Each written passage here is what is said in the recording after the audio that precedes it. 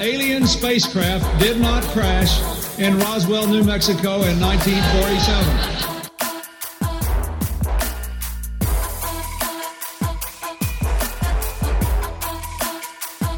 You know flat earthers, I guarantee it.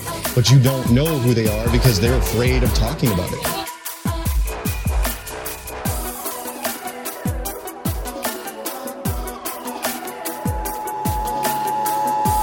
This is not a test. This is your emergency broadcast system.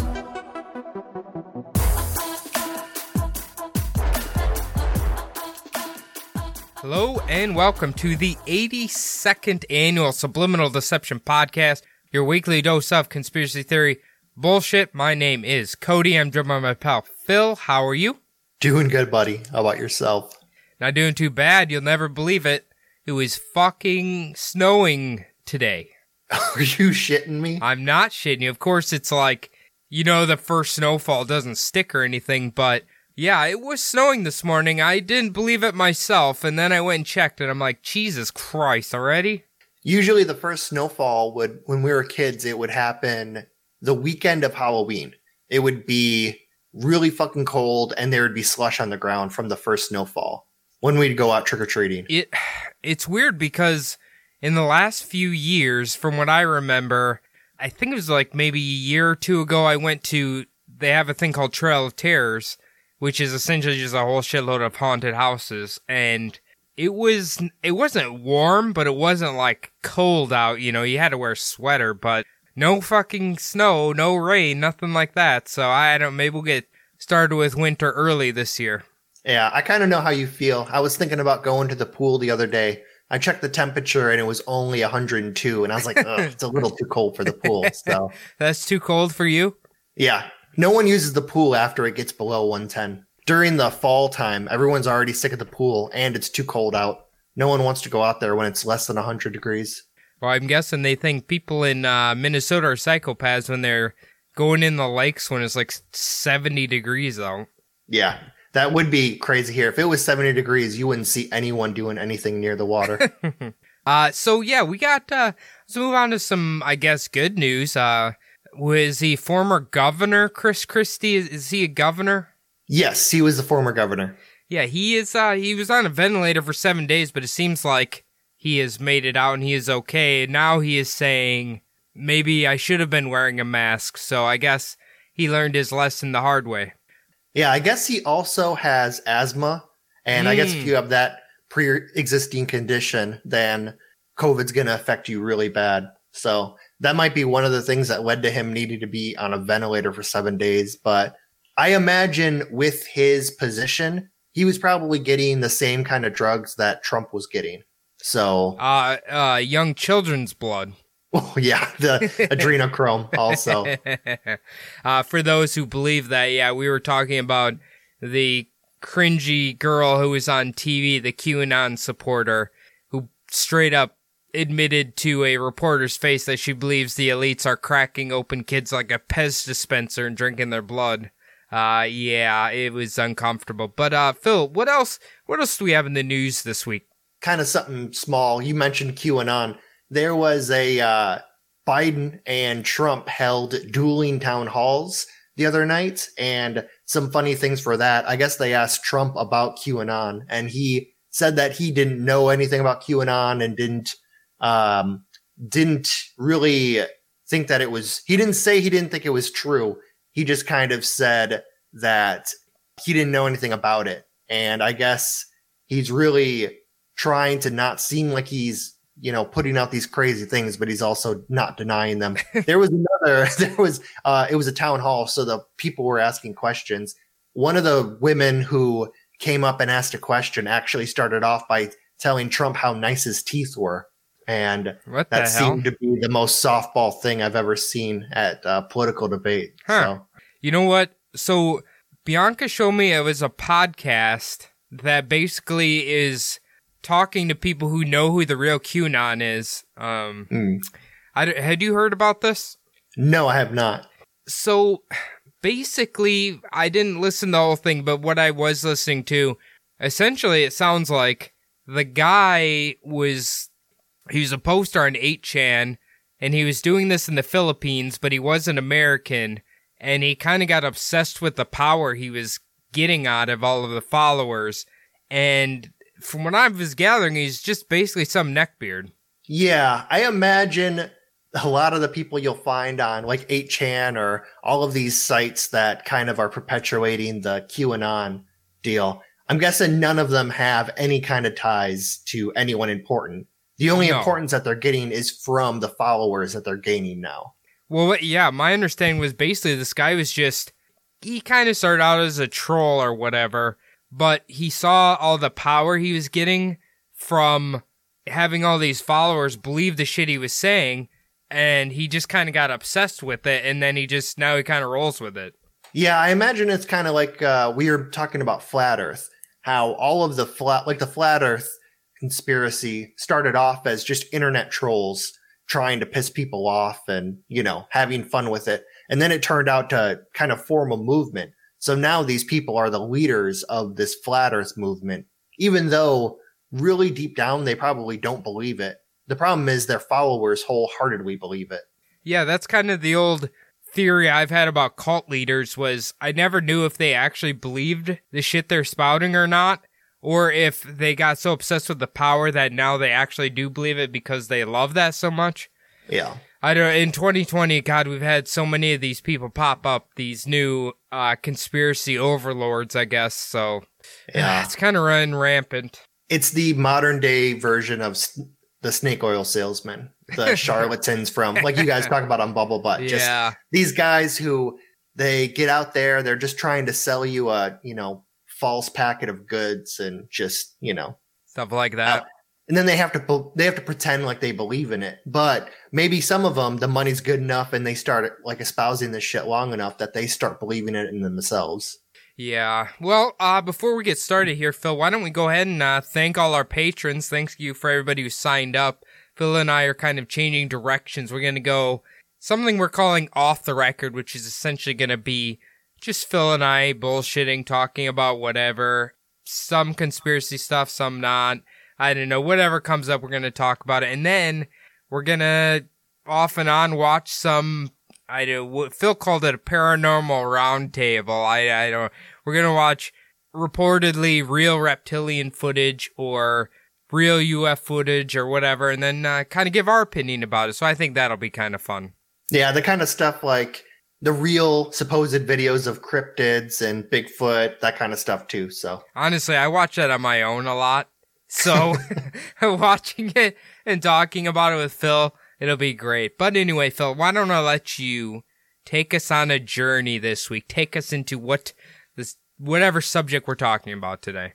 All right. Well, let me just get started today. So in ancient times on the open sea, and pretty much any body of deep or expansive water, was seen as really just an untamable and dangerous place for humans, controlled, of course, by the gods, and protected by beings of such destructive power that any human caught out in their shaky vessels of old would have their crafts plucked off the surface of the waters, torn to bits, and have also the lifeless bodies of the sailors dragged down into the deep, cold depths, never to be heard from again. Now, these stories of dangerous sea monsters were prevalent among most all seafaring peoples on Earth, and perpetuated through myth and spread amongst the traders and explorers of ancient civilizations. So are you going to also talk about when two bro sailors get really lonely at sea and they decide, hey, he's looking kind of cute over there, why don't I go ahead and give him a kiss? Not so much. Not exactly that story, no. And then when the two bros hook up, then they claim that they slept with a mermaid. Oh, yeah. Or jumped out of the water and hit up one of those sea cows, what they all thought was a mermaid. Oh, my God. I read something today that I'm going to need to cover in the future. A man who was living in the wilderness, right? He allegedly documented his time with Bigfoot. And of course. He said Bigfoot molested one of his cows. Okay. Yeah, that seems plausible. So I don't know if Bigfoot likes cow pussy, I guess. I don't know how else to put it, but anyway, you can. Were you guys on the Bumblebutt Patreon did talk about one of the great documentary stories? Bent Over by Bigfoot. Bent Over by Bigfoot, yeah. Yeah, we've gotten kind of dark there with the Jurassic Park and the Ninja Turtles. Yeah, I haven't listened to those yet, but I'm going to. I just can't listen during work, so I have to listen on a speaker. Yeah, especially not the Ninja Turtles one. Yeah, I've heard. So this was mostly a device to explain all the unknown phenomena that threaten sailors. Well known now because of the meteorological and scientific studies that benefit humanities today, but wholly unexplained and terrifying to the superstitious ancients, without the knowledge to explain the events that are so easily explained today, such as hurricanes, tsunamis, whirlpools, and under-the-sea tectonic activity. Okay. See, so we're talking about Obama's weather machine. Obama's, yes, the weather machine from Obama, powered by all of the illegal aliens that he allowed into the country for the other nefarious reasons.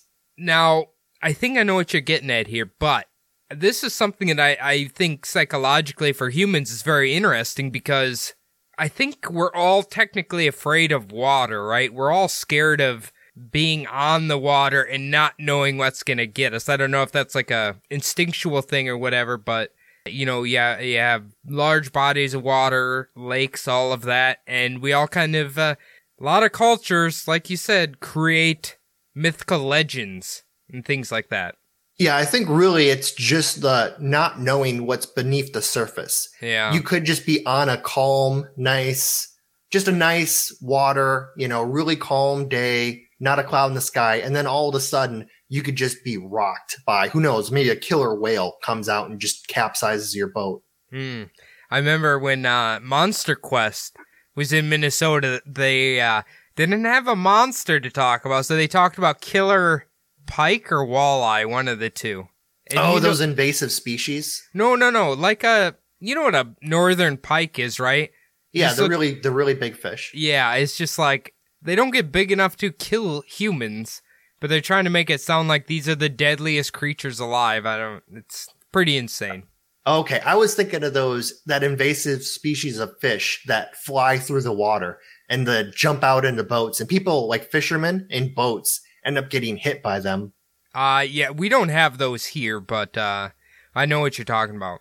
I think those are in maybe like Lake Michigan or something like that. It could be. Yeah. Ancient superstition mixed with this lack of knowledge would lead these ancient peoples to create and trade stories of monstrous creatures lurking beneath the depths, waiting for the next opportunity to crush the ships and livelihoods of any unlucky party of men to cross their paths. And that is what we will be discussing today. Some of the most notorious sea monsters of ancient myths. And some of these myths even living on in story and popular media to this day. I'm not going to lie. I still question it. I still question what could be in there. Yeah. I mean, I was, during my research, I was reading that really humans have only discovered what they think is about, it's about 5% of the world's like waters and oceans. And they keep finding new shit all the time. So who knows what we could still find. Well, I think you were living here with me, so that would have been over 10 years ago when they released that documentary about finally confirming the giant squid exists. Yes. So there's scary shit down there. I don't care what anybody says. Yeah, that was in 2004. I may be talking about that a little later. Ooh, okay. Yeah. So let me start off with the first one here. I'm going to start off with some of the lesser known and kind of move my way up. Okay. So the Umabozo or Umabazu, positioned off of the eastern shores of Asia, the Japanese have a rich tradition in fishing and seafaring, and many great sea myths have evolved throughout the extensive history of Japan, one of which is a monster that is said to strike on unsuspecting sailors attacking on calm nights. Now, it is said that the monster appears just before a sudden storm and that experienced fishermen can see the signs that one is about to appear and will refuse to set sail. Okay. Well, I can kind of see how like you said, the storm thing is a warning that you could die from the storm, right? And they turn that into a monster kind of thing. You know what I mean? Well, it is kind of like that, but the sailors, before they set sail, they look out and they see how calm everything is, and that's kind of one of the signs that this creature may be in the area, is how calm it is. Okay, all right. So I imagine a lot of the fishing cultures have a lot of fears of monsters. I am getting that. I have a feeling. Yeah, these stories come throughout the world. The Japanese, this first one is taken from Japanese myth, and obviously being a long chain of islands in the Pacific, they're going to have a lot of these stories and myths about sea creatures. Now, throughout Japanese histories, stories of monsters remained highly local. However, they would evolve and become regional as the small fishing villages consolidated into eventually larger ports. Now, one sea creature, however, is in fact nationally known among all of the coasts of Japan. Now, this creature, as I mentioned before, is named the Umabozu, a name that translates into sea monk, due to how the monster's large, smooth head resembles that of a Buddhist monk. So with some later myths even stating that these monsters are the spirits of drowned seafaring monks. However, there is no record of ancient Japanese stories saying that they were drowned monks. It's more recently that they're called possibly the ghosts of drowned monks. Well, if the rumors are true that monks can't swim, then I guess that makes sense, right? Yeah, they sink like stones. Too thick of bones. That's what's the problem here. So when you said the monster has a smooth head, it just reminded me of all the anime I've watched where all the bad guys are bald. Have you ever noticed? Bald and glistening with the sweat. They kind of look like this guy, actually. Huh. Interesting. Apparently Japanese do not trust bald people. No, they do not. And if you notice in the anime, all of the bad guys are never Japanese people. I mean, that makes sense. Yeah, they're always either some kind of monster, some kind of alien, or American or Chinese. It's never a Japanese person. Highly nationalistic, even to this day. So the most widely known version of this monster is said to be a massive creature with slick black skin that blends into the night sky.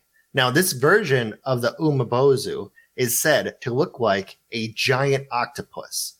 Now, other regional myths state that the creature is covered in brown fur and more resembles a sperm whale, while other stories mention that the monster resembles a beautiful woman, and this takes place before transforming into a vicious monster that drags the sailors and ships down below the water.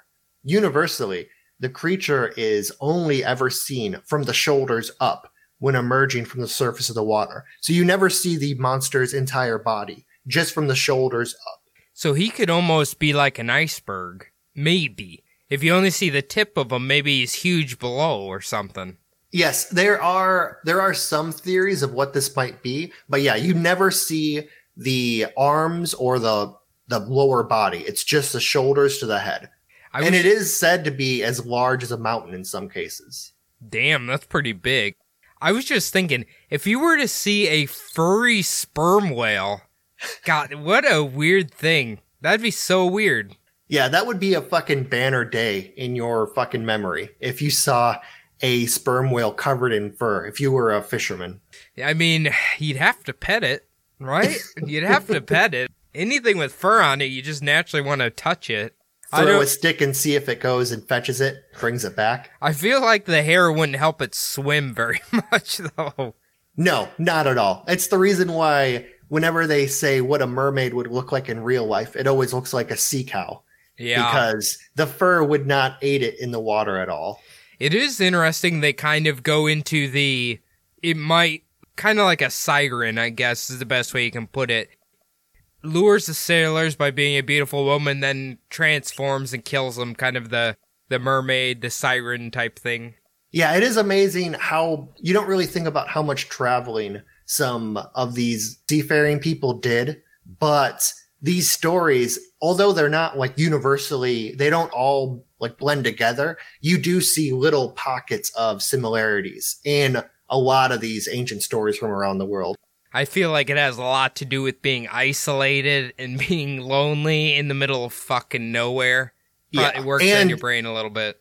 And storytellers, they all use like tropes. Like you kind of see it's all the same story, just a little bit different. So when the monster appears, it will quickly attack the vessel, either bashing the ship or capsizing it by using one of its many arms to ensnare the ship and pull the mast down. While other stories mention that the monster may in fact ask the sailors for a ladle or a barrel, which the monster will then fill with water and dump on the ship in an attempt to sink the ship with the sailor's own property.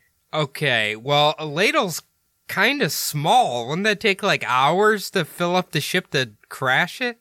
Oh yeah, you would think you'd have to want to be sunk at that point with a ladle. For a barrel, that's a little bit bigger. Yeah. And I could see the barrel maybe taking like minutes to maybe an hour, but a ladle, yeah, you'd have to want it. Unless they have like a walk-sized ladle, or they're giving him like 50, I don't know how many arms this thing has, but unless they're giving him like a shitload of ladles, that might take a while. Yeah, or he just uses one of his many arms, or he uses all of his many arms in a bunch of ladles and just maybe the creature is actually like a dead lunch lady and just uses a ladle. Come get it, kids. The soul of an old lunch lady just angrily filling up the little slots with water. So the only way to escape death is by making a quick escape to the shore when the monster first appears, or when asked for the ladle or barrel, giving the umbazu a barrel with a bottom that has been removed so that the monster is unable to sink the vessel, and this allows the seafarers to escape to land. So basically, they give him the barrel, but the bottom is removed. So every time he tries to fill up the barrel, it just falls out the bottom. You know what I've noticed? So I've obviously, like, I'm Bumblebutt, I've done, like, the Japanese demons and stuff. They always have, like, a simple trick to trick whatever creature it is. Well, one of the common things is, like, if you see movies, you see them put salt around stuff. Allegedly, that's because the demon has to count every single grain of salt, which takes an eternity, which means they can't come get you. That's kind of a common trope among a lot of paranormal stories, is the thing with the salt. That's also the show Supernatural. There's they spill some salt on the ground, and I think one of the demons that sits there and is counting the grains of salt. Yeah, that's how they escape. You think this creature wouldn't be that stupid? Like he'd see the hole in the barrel. Well, it's kind of one of those children's stories where the children are really scared, but then they're like, "Oh, but you know, if you do this one little thing, you can beat them. You know, don't be too scared. Just always carry some salt with you or something." You know, I guess that's that easy. Yeah. So the sightings of the monster actually range in size quite a bit, with the sizes of the offspring being only a few inches long and highly susceptible to strikes from the oars of the sailors. They also go all the way up to the massive size mentioned before, with the visible part of the monster emerging, with some reported 10 meters out of the water. Okay, so that'd be about 17 foot, I think, somewhere in there. Yeah, it's just less than 20 feet, I believe. So, if you see an offspring, you just hit it with an oar and Thanos disintegrates, or what? It starts crying and kind of goes away. It's I guess the offspring are trying to sink you also, but they're so small they can't do it. So they just get hit with the oars, and it ends up just swimming away. Okay. All right. So the latest report of an umbazi came in 1971, when a group of tuna fishermen off the coast of New Zealand were pulling up their nets. This is when a creature with brown, wrinkled skin and large eyes these eyes were reported to be 6 inches in diameter, emerged to a height of about 5 feet from the surface of the water. Now, it was tangled in the lines that were used to attach to the nets. Okay, are we sure this isn't Peter Jackson? It could be. It also is in Paul Hogan territory. So we also have to worry about Paul Hogan. Look, he's a devout Australian. He is not stepping foot on Kiwi property. You know that. That is true. He is an Australian national treasure. Mm-hmm. Now, the sight of the creature scared the veteran sailors very much. And upon returning to Japan, the Japanese Oceanography Department investigated the matter. And this was because the belief really was that these experienced fishermen should have been able to easily identify a whale or any kind of other large ocean creature if that had been, in fact, the culprit. Maybe they ate the wrong part of a, what's that, puffer fish or something. One maybe of those, one of the balls. poisonous parts of the fish. Yeah, maybe they were, I mean, I don't know. What could they be seeing? What could they be seeing? Yeah. Well, so really in the ancient sightings, they believe that the phenomena of the umbazu is believed to be really just kind of the imaginations. You were mentioning the lonely sailors before. They're also highly superstitious. And that kind of combined with natural events such as rogue waves, ocean storms, or simply just a whale or a giant octopus.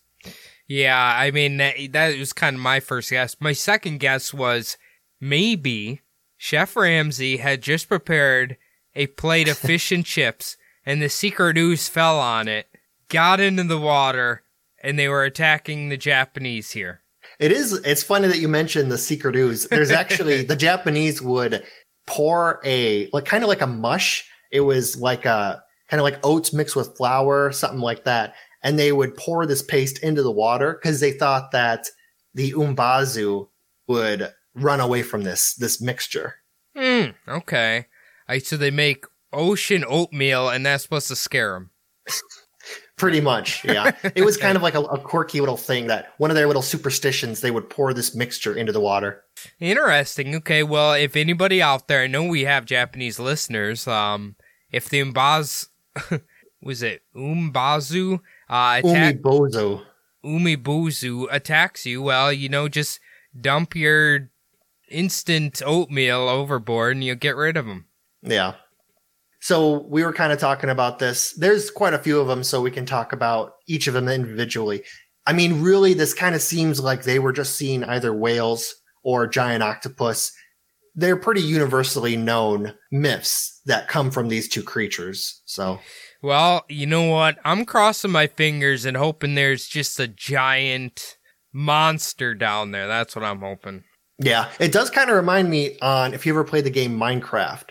There are little monsters that exist in the water that kind of actually look like octopus that do the same thing. When you're out on a boat on Minecraft, they try to take down your vessel. So, okay. Well, have you ever heard the rumor that Minecraft is actually our reality without simulation theory being activated? Oh, no, I have not heard that. Yeah, me neither. I just made it up. Just made it up? Yeah, I thought so. So I'll move on to the next one quick. The Iakuaju. I love that. Now, according to Celtic myths of the rivers and lakes of Wales and Scotland, there are shape-shifting spirits that resemble tame horses, but are, in actuality, bloodthirsty monsters that have a much more sinister purpose.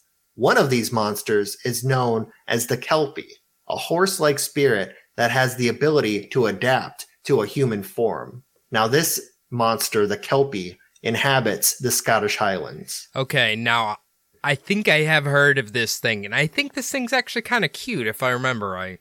Yeah, well, they can make themselves look pretty cute. They can also make themselves look terrifying, too, so... I guess just like Barbra Streisand. True. just like Rosie O'Donnell. Just turn it on and off on a whim.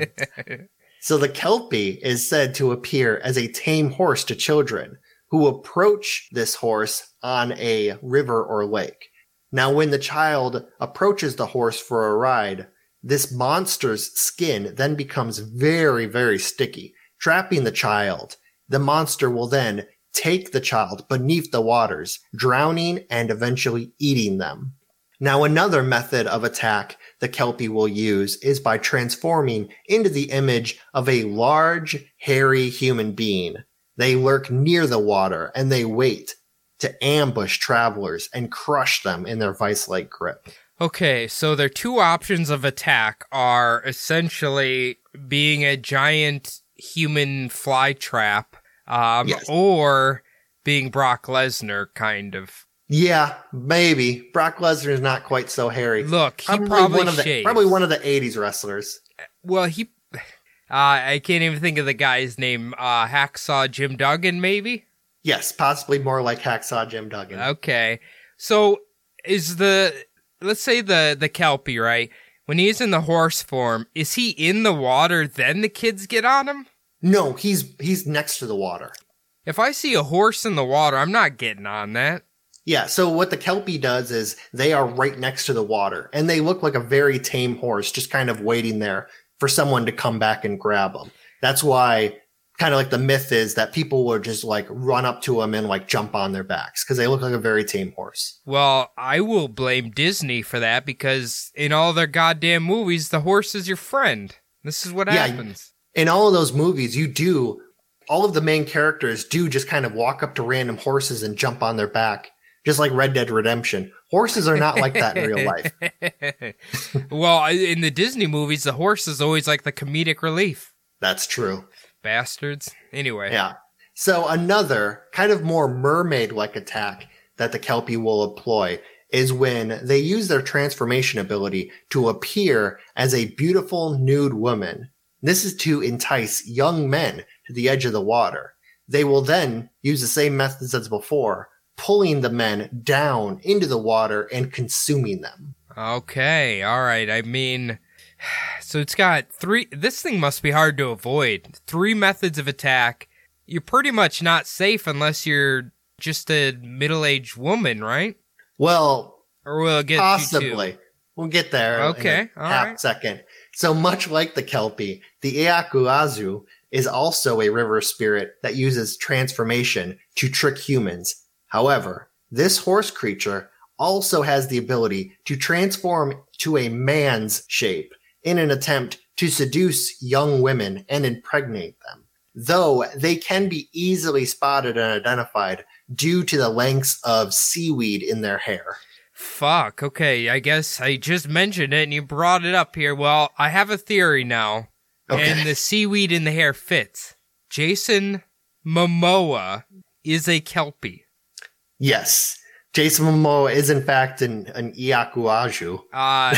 Look, ladies, I know a lot of you are obsessed with him, and I know a lot of ladies who are obsessed with him, but be careful, because clearly he's not human. He has seaweed in his hair. You can watch any one of his movies. He has seaweed in his fucking hair. He'll kill you. Oh, yeah, definitely. I mean, just watch Game of Thrones. See? Right there. Right there. I mean, that was probably that was him learning how to cover up his real identity. I guess in Aquaman, he kind of got to be 50-50, half Kelpie, half human. So let's just be careful. It's amazing when that show first came out, no one knew who the fuck he was. And then all of a sudden afterwards, he was like a household name just from that show. He's a real 2000s Burt Reynolds. That's what he is. True. Well, just like yeah, we'll stay with that one. Okay. The Kelpie, though, do have a weakness. Like I mentioned before with the other, it kind of is a trope of these monsters. All that you have to really do is capture the bridle out of the Kelpie's mouth, and you will gain the ability to have control, not only of just that Kelpie, but of any other Kelpie that you may come across. All right, I misspoke, ladies. Get Jason Momoa, just make sure to get his bridle out of his mouth, and then you're good to go. Then you can marry him or do whatever you want to him. That's just like Game of Thrones. Right. She didn't tame him by making him be on the bottom. She got the bridle out of his mouth. See? That's the perfect thing. Damn it. So in Scottish legend, it is written that the MacGregor clan had captured one of these bridles, and would pass the bridle down throughout the ages to succeeding heads of clan of the McGregor family. Now, the most famous member of the McGregor clan was Rob Roy McGregor, who was a very famous and infamous pain in the ass of the royal family of Britain and supporter of the cause of the Jacobites. And he also raided a shit ton of villages and led his clan into battle against the British. Okay, so I understand why they didn't like him very much. Yeah, possibly the legend may be that even it got passed down to Rob Roy McGregor, and this is where some of their battle prowess and some of their fame came from. Is that what that movie's about, Rob Roy? No, that is not about Rob Roy. That's much earlier. You're talking about the Braveheart movie, right? No, there's literally a movie called Rob Roy. Oh, I think. I imagine so. I haven't seen it. It's got that the one really famous 80s actress who had like the dimple, or she had like the birthmark. I can't think of what her name is. Anyway, we'll move on. Yeah. So a captured Kelpie is actually said to be 10 times stronger than that of a regular horse. And it also has many times more the endurance of just your standard horse. I bet your ass wishes you could get a Kelpie on Red Dead 2, don't you? I was just thinking about that. I do have the white Arabian horse on Red Dead, and it's pretty good. It's a little bit better than the rest of them, but yeah, a Kelpie would be fucking amazing. Hell yeah. Now, really quick before I move on to the next monster, what do you think about the Kelpie? What would you think if you actually came across one of these horses? I don't know. I mean, I like horses, but I don't think I would ride them anyway. I guess I would just try to avoid all horses, or maybe look inside their mouth, see if I could find that bridle. But really, I feel like the Scottish and the Celtics are really superstitious, or they were back then. Yes. From what I know, they have fairies, they have demons, they have fucking everything, witches, everything. So I think it's just another superstition. Yeah, I was definitely also thinking this might be just a story to tell children to keep them from stealing other people's horses. Or the fact that a horse can kick you and kill you like fucking instantly, too. Oh, yeah, that's true also. You can't just walk up to some strange horse because you don't know its temperament. Yeah, exactly. So yeah, just be careful with horses, especially in Scotland. That's the moral of the story. This is not a Disney movie. That horse might trample you. Yeah. It's not going to be friendly. So, going to move on to the next of these monsters. Now, stories of massive sea turtles can be found in countless civilizations around the world. From the creation stories of a large turtle with the whole world on its back to nefarious monsters that resemble living islands in order to entice wary sea travelers for a stay on its lush banks, only to come to life and take men down the water's surface. Okay, is this monster called Sandals Beach and Resorts? It might be. I believe it also, Chris Christie might also use this method in the future. So post-COVID, of course. Yeah, I'm trying to think of, is there a Disney movie or Pixar movie where it's a turtle with like the island on its back? I don't know if it's with the island on its back, though they do have a few Disney movies with turtles in it. Finding Nemo, they have some pretty cool turtles in that one. I swear there's like one of those movies where it's like the turtle with the island on its back. I could be thinking of something else. I'm sure that they probably stole it from some Native American myth and then forced them to sign over all rights to their own stories. So knowing Disney, how they work. I know in World of Warcraft there is an island. It's a turtle, but it's also like an island in the game. So I know that exists, but I swear it was somewhere else. Anyway, continue on. So one of these mythical creatures, the Aspidoshalon, was created by Christian monks sometime in the 2nd century AD.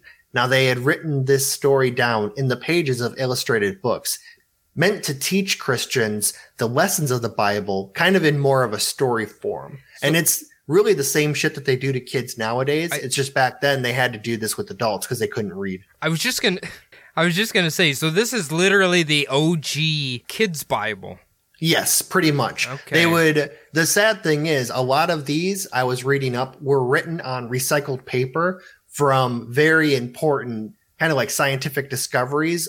there's a lot of stories of the old libraries of ancient times having their papers taken by Christians and reprinted on.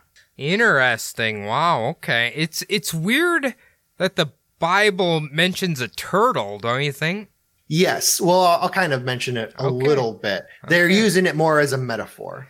Gotcha. Okay. I figured what you were going to say is they took these pages and said only Protestants live on that giant turtle, which means they're very evil. Well, yeah, the 2nd century AD, there weren't actually any Protestants, but I'm sure there was some Romans and Jews for them to hate on. Right. So the Aspidoshalon sits out in the open waters, camouflaging itself with lush vegetation and trees on its back, even surrounding itself by sandy beaches. Now, this is in an effort to try to entice wary sailors to stop on the island and make camp on the beautiful shores for a little bit of a respite. Now, when the sailors light their nightly campfire, the massive sea turtle will quickly wake up and submerge itself, drowning the sailors and devouring them. This sounds a lot like fucking Jesse Ventura and Alex Jones. I'm just gonna say that. Yeah, a tiny bit. They hide out and camouflage themselves on beaches. Maybe not eating the sailors part, but they're hiding out in beaches. Trying to sell you their shitty survivalist crap. Their tactical bath bombs and shit, yeah. Yeah. So, like you were mentioning before, like the reason why they're making a turtle into a Bible story, this is meant to be a lesson to try to avoid the temptation of Satan, of course, and to never allow yourself to become too comfortable, as that's when our Lord and Savior Satan will strike against you. Okay, I see what they're getting at there. I don't know. Turtles are too cute to be kind of evil, though, I think. Yeah, well, they're trying to basically say Satan will take many forms. So he'll appear as a turtle and take you down. They should have just stuck with the fucking serpent. Snakes can go on water, too. Well, the problem is, that whole snake legend was a little old by then, and everyone's already worried about serpents. So people probably aren't too worried about turtles, though. Right. I mean, Phil, consider this. You got to be careful with turtles because turtles have a lot of diseases. So, I didn't think about that. You don't want to touch them, or at least wash your hands after you touch them.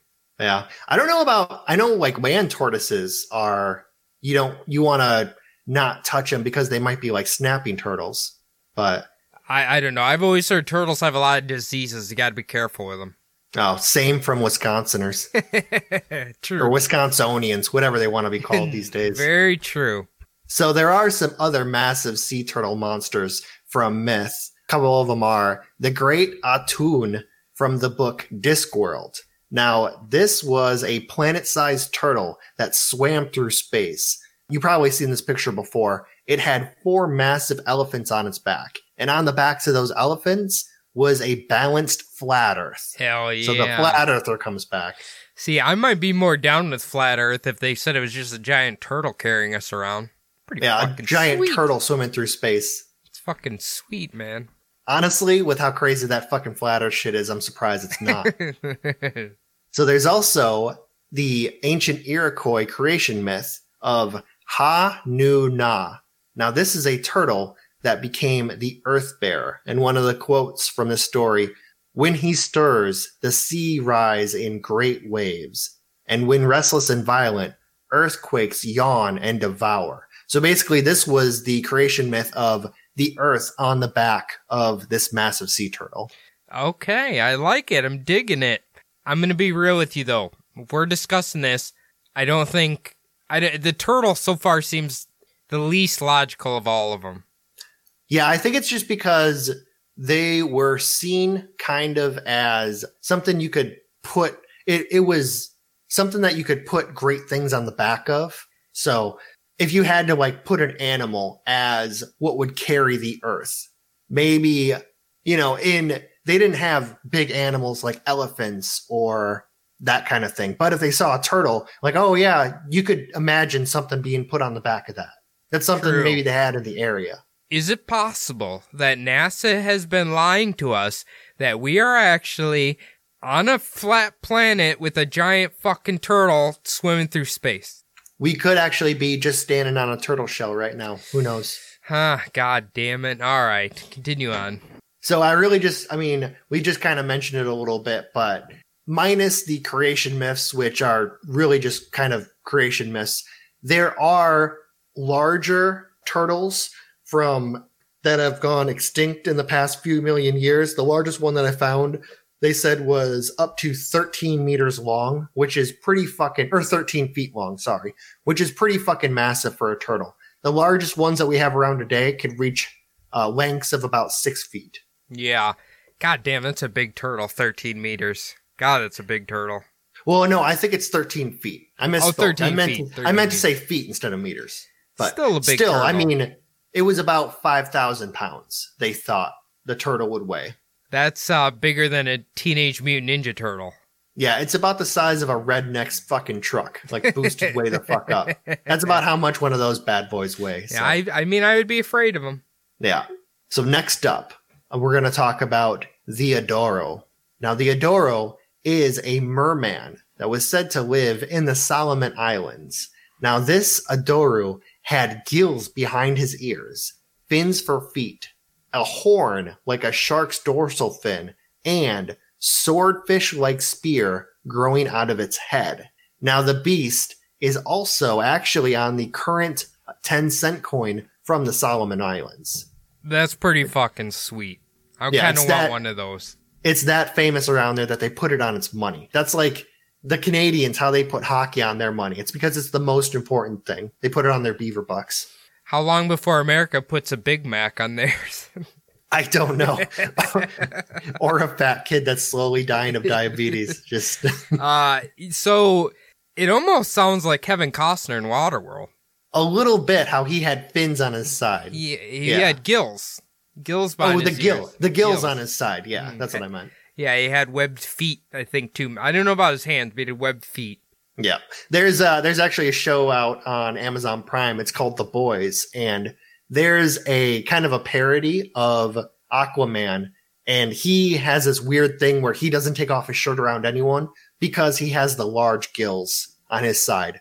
Gotcha. And he doesn't want anyone to see that, so kind of the same thing. Okay.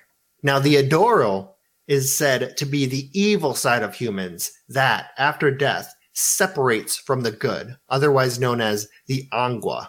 Now, after the person dies, the Angwa actually kind of like goes away, goes up to its final resting place. But the Adoro is said to go into the water and become this monster. Gotcha, okay. That's pretty sweet. Yeah. So the Adoro is said to hate all living humans and will shoot people passing by the waters with a poisonous fish that he fires at them, hitting them in the neck and killing them. Jesus, sounds like a darker... Maybe this is Finding Nemo 3 right here. Nemo gets mad and starts firing poison fish at people and killing them. I don't know. Gets pissed off, yeah. It's pretty... God, that one's pretty dark. I guess they're all kind of dark, but... Yeah. I don't know how you'd come up with this one outside of a crazy hermit who lives by the water and you want to stay away from him. I don't know. Yeah, I think this is, like we were talking about the Japanese before, with how important the ocean and the seas are to certain people.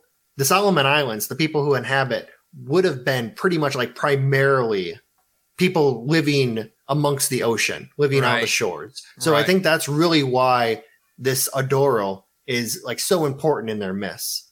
I kind of like, I don't know if you want to call it like a dual soul, but where one's good and one's evil, but the evil one remains here and stuff. I kind of like that.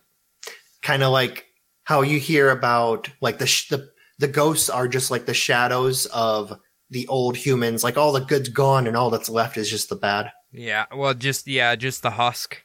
Yeah. But that one's pretty sweet, Phil. I like that one. Yeah. It's so those ones that we were just kind of talking about are some of the smaller ones, maybe some of the lesser known ones that you really haven't heard of. So now we're going to move on to some of the bigger boys in the whole sea monster crew. So first we're going to start off with the Leviathan. Now the Leviathan is an ancient Jewish myth that is thought to have originated from ancient Mesopotamia. According to Jewish myth, God actually created the Leviathan before he created man, and that was Adam and Eve. Okay. Now God worried that if the Leviathans mated, their descendants would consume the world. So he killed the female and served the meat to Adam and Eve, and even made fine clothing out of their skins. The male Leviathan, though, was castrated and left alive to be served to the righteous during the end times final meal. So are you saying, first off, God's a dick if he did this. He basically made him and then just essentially eviscerated him. And so you're saying when the new end of the world comes, we'll have this guy to eat?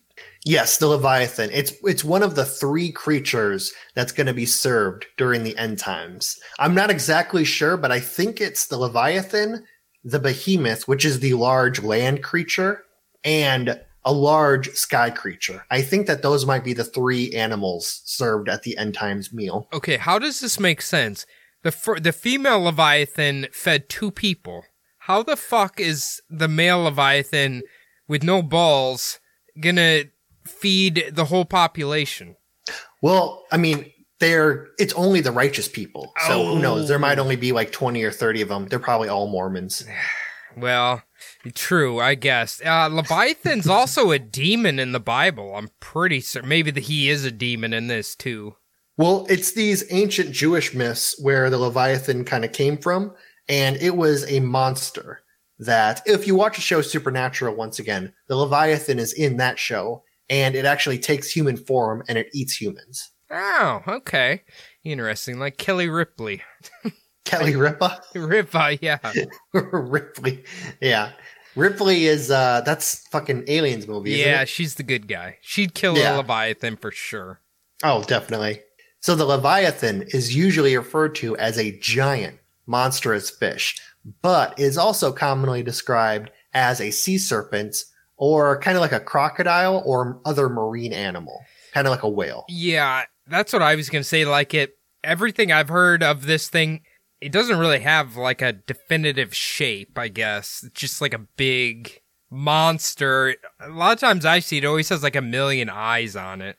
Yeah, it depends on who, just like everything with the, these ancient myths, it depends on when it was painted and who painted it and where they were from. It's kind of like the artist's discretion, what this thing's going to look like. Right. All right. Well, I guess it'd be spooky. No, definitely. So actually a fossil of an extinct whale was discovered in Peru in 2008. And it was actually given the name of this mythical beast. It is an extinct member of the sperm whale genus, and it was named Leviathan Melville and had massive teeth in its upper and lower jaw and is said to have grown anywhere between 44 and 57 feet. And it's thought to have hunted other large whales of the time. Now, the animal has been extinct for about 12 million years now. So the teeth in its mouth are about a foot long. God damn. I mean, there's some humans I've seen with foot-long teeth too, but yes. So you've heard the common phrase a Melvin, right? Yes. Which is kind of a dork. It's funny they named this thing the Leviathan Melville, and it looks like a giant dork as well. So a little bit, yeah. I figured you were going to mention the whole Melvin thing. How big is a normal sperm whale? Do you know? It's kind of the same size, just a little smaller. Okay, so, but this is it's still pretty fucking big. If this is a meat eater, I don't know. Do sperm whales, I feel like they eat plankton, don't they? Well, blue whales, which actually get much larger than 44 to 57 feet, they're the ones that kind of suck in the water and take in all the plankton. I believe the sperm whales actually are meat eaters. I think that they do eat. That's why this animal is related to the sperm whales that we have today, because I believe they also have teeth, but I'm not exactly sure about that.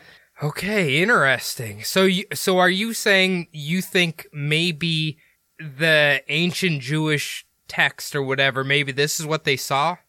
No, it's just the fact that the name. I brought this up because see. the name Leviathan kind of goes along so much that they saw this animal with this huge animal with all these teeth in their mouth, and they kind of came up with the name Leviathan. Got you. Okay. Well, delightful name.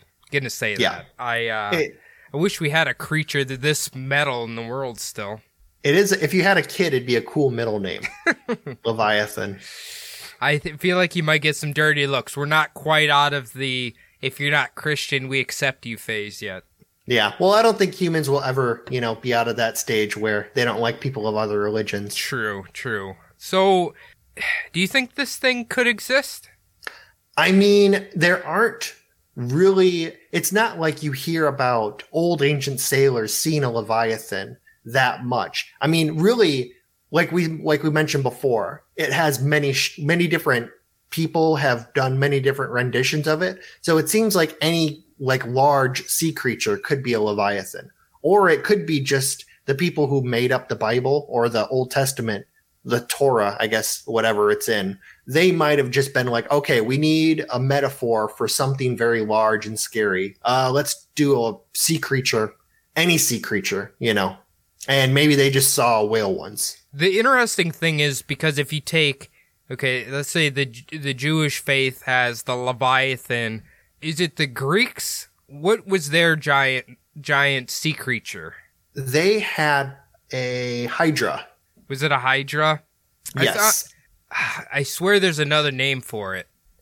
I cannot think of what the other name for it is. Well, maybe I'll remember it later on. But it's basically like a water god thingy. Was it the Kraken? I don't think they called it a Kraken, though. I thought they called it something else. I don't know. We can move on. Maybe it is. Okay. So what do you think? I mean, I think it could be just a really good storytelling device. Possibly, maybe they saw something back then and they just kind of had that monster. I mean, really, it could be anything though. They maybe saw a crocodile for the first time and thought it was, Leviathan. Here's the thing. If this creature's that big, technically it could hide in our oceans, but I would assume it'd have to eat so much food if it's that big. You know what I mean? Oh, yeah, definitely. You would find the carcasses of sharks and other water animals just floating around. Unless it's getting beaten. Unless it's like a mystical creature that's hibernating on the bottom of the ocean or something. Or some people think that the megalodon is still around and it's under the waters. Hell yeah. That thing is, that is the ultimate terrifying fucking thing. Oh yeah. A fucking shark that's the size of a fucking sperm whale. Well, that would be fucking crazy. Couldn't the megalodon eat a whole school bus? Oh yeah. Like in a bite? Yeah. In a bite. If you take a look at how big some of these animals and you put a school bus next to it or like a car or a human next to it, it just pales in comparison to how large this thing is. It could eat a human. It could eat it in one bite. Just swallow it like a fucking aspirin. Yeah. My tattoo artist, who listens to the show, hey Travis, go to Shark Tooth Tattoo. It's if you're in Minneapolis, St. Paul. Now, anyway, he collects megalodon teeth. So he showed me some of the fossils that he has. Fucking man, I think he said they had like 300 of them teeth in their mouth. God damn. You get bit by one of those, you might as well just kiss your ass goodbye. Oh, yeah, definitely. I mean, you would be so small compared to what it would normally eat, though. You wouldn't even register as like a fucking appetizer. No. You'd probably look like fucking Gordon Ramsay, Julianne your whole body. Like, God, you'd be eviscerated. One bite and you'd be turned into fucking chunks. Exactly. So kind of moving on to the last big one that we're going to have today. Now, originating from the ancient Scandinavian myths, stories of this sea monster has terrorized the sailors of the North Atlantic for centuries. Now, it's said to have lived off the coast of Norway and Greenland. This, of course, is the mythical Kraken. Hell yeah. Now, it is thought to have originated from sightings of giant squid. Now, giant squid can grow anywhere between 45 to 50 feet in length. I'm just going to say this, Phil. Norwegians are not known for lying, so we might have to take this serious. Yeah, old Bluetooth. When he brought everyone together, he couldn't lie one little bit. Nope. And they have to be one of the biggest seafaring countries back in the day, right? Well, they were, let's see, they weren't a united country really until maybe the late 18, early 1900s. But during the Viking days, they were definitely terrorizing everyone. Really, it harkened back to the people of the sea and how terrorizing they were back in the fucking Copper Age. So, right. Well, what I mean is, I guess they'd be the ones who would see some shit out on the ocean. Oh yeah, definitely. They were the first ones that had boats that could actually go out in the open ocean. The old longboats. I hope what you're gonna say is how you get rid of a kraken is by like dumping all your lutefisk in left side in the ocean and it instantly goes away. It won't even eat it. It will not even eat pickled herring. It won't even go near it. It's too gross. All of the salted reindeer. Yes. Just dump that in the water and it goes away. Now, the stories of ancient kraken are really extensive throughout history. And when a kraken would attack in these stories, it would wrap its long tentacles around the vessel, crushing the hull and pulling the ship under the water, with the terrorized sailors being ripped off the deck and flung into the freezing depths of the North Atlantic Ocean. We still, to this day, have the kraken, I guess, illustrated everywhere under the Captain Morgan Black label, right? Yes. Isn't that the kraken on there? I believe so. I mean, it's kind of that cool design. It's cool design. Don't drink it. I hate rum. It's fucking disgusting. But yeah, he's on there. I mean, I would say the kraken is probably the most. Almost anybody can picture the tentacle coming up and twisting, the mast of the boat and just crumpling it up. Yeah, the reason why this is kind of like the biggest one that I'm going to talk about today is because not only is it huge in myth and legend, it's also really big in popular media. Right. Like anytime they need to have seafarers in a movie or book or TV show out in the open ocean for like ancient times and to be attacked, it's always like this kraken, this large. It was in that, what was that Disney movie? Pirates of the Caribbean. I think they were attacked by a kraken in that show. Yes, Jack Sparrow had a sexual relationship with that kraken. That's how they ended up taming the beast. Hell yeah. Course. He used to be a sex icon too. Now it's Momoa. It's the age of Momoa. Yeah, well now he kind of looks like an old homeless lady. So if you see him. Well, the rumor is he has a cocaine and drinking problem, but nobody's surprised. Just flying through money. Yeah. He puts, he just flies. Like as much money as we can make in a year, he'll go through in like half of a day. Like in the morning, he'll go through that much money. I mean, that's Johnny Depp. Nobody's surprised he's a drug addict. Definitely. So another method of destruction that would be wrought from the kraken was when you would see one emerging from the water, sitting just off the bow of your ship. And upon submerging back into the water, the kraken would leave behind a giant whirlpool that would form and suck the vessel under the water, bringing all of the sailors to their cold, dark depths of the ocean. Now, this one, I think out of everything, probably has the most logical explanation. A whirlpool, right? They happen in the ocean, don't they? Yes. Yeah. I mean, this is one of those things where we were talking about ancient people. Sometimes they see natural events and they just can't explain it, so they come up with things. Right. A whirlpool would be extremely terrifying, and you wouldn't know what the fuck was going on if you didn't know exactly like what was happening. So, I mean, saying that a kraken must have formed this whirlpool would kind of make sense to you. You could easily explain it to other sailors to watch out for these things. Right. So the kraken, like I mentioned before, was thought to be just another version of the mythical giant sea squid that have popped up around the world. But the first evidence of a real-life colossal squid was discovered in 1857 when Danish naturalist Japetus Steenstrup, I said that wrong, but fuck him, he's dead, found the beak of a giant squid that had washed up on the Danish shores. And he was actually eventually sent parts of other giant squids found from around the world after he reported on this discovery. Well, you know damn well this wood-clogging boy here, he probably picked it up and said, ooh, these would make excellent shoes. And he's like, actually, these are a beak to a sea monster. This would be great to hang from my windmill. He's got a little giant squid wind chime near his windmill. Definitely. So squids belong to a group of sea animals known as cephalopods. And cephalopods have been around for about 500 million years now. So they've seen some shit. They've been out there. They've been through some shit. So naturalists actually began to study not only the remains of deceased giant squids, like the ones that the naturalist from before had found, but also the fossilized remains of ancient giant squids, which they actually left behind the imprints of their giant suction cups on the undersides of their tentacles behind. And if you see the fossilized remains of what their tentacles, you could definitely see it's a giant squid. Yeah, they're so fucking big. They're so fucking big. And I don't think all squids have it, but they have like 2 exceedingly long arms on them, don't they?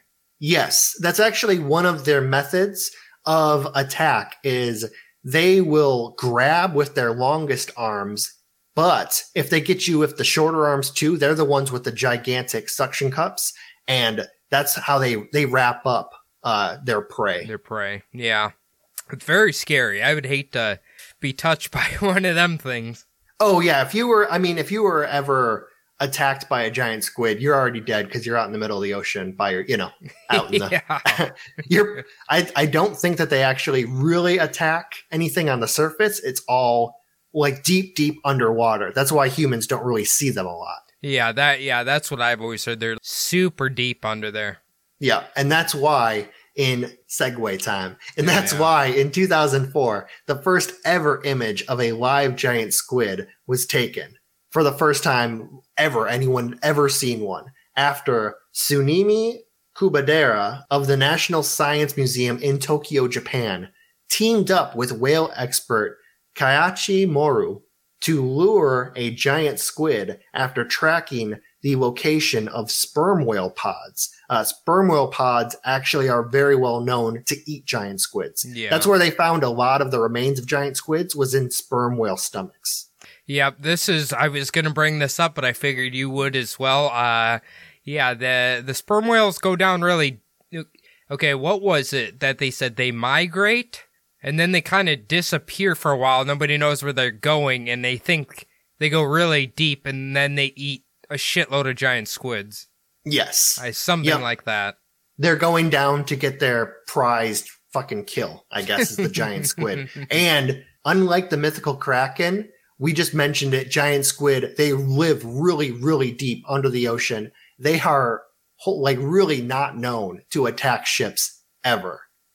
Giant squids in general are actually found all over the world, which is kind of why these myths of the kraken and other giant squids can be found really anywhere.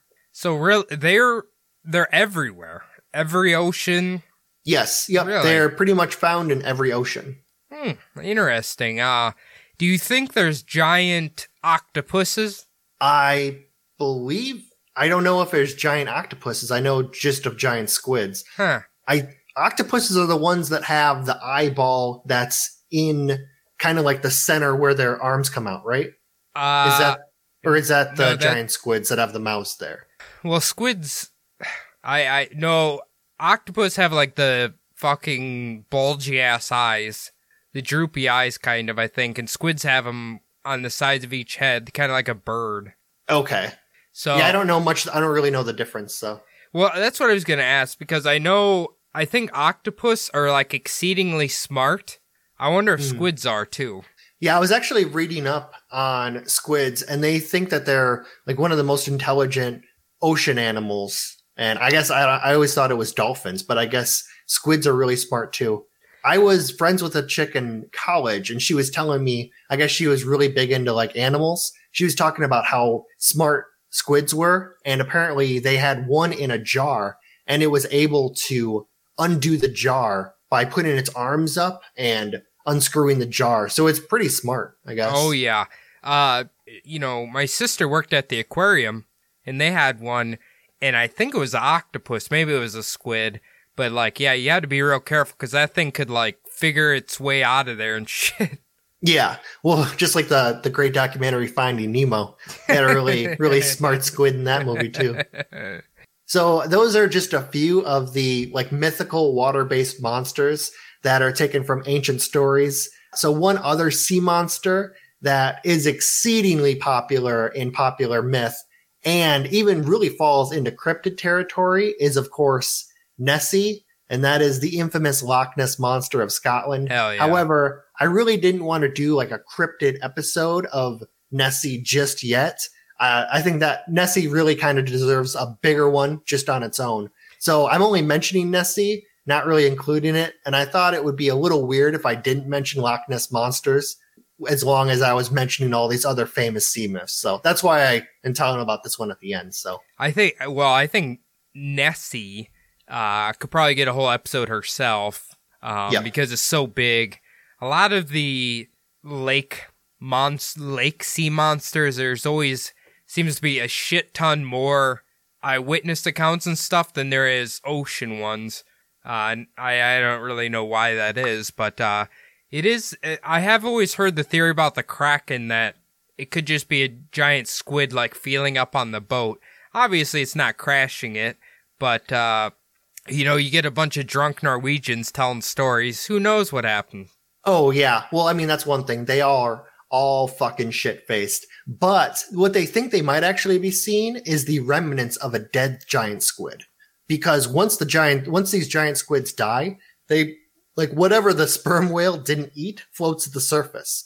So if all of a sudden you're floating along and then a giant squid carcass bangs into the side of your boat, you're going to think you're being attacked. Very true. That is a good point, actually. I like that one.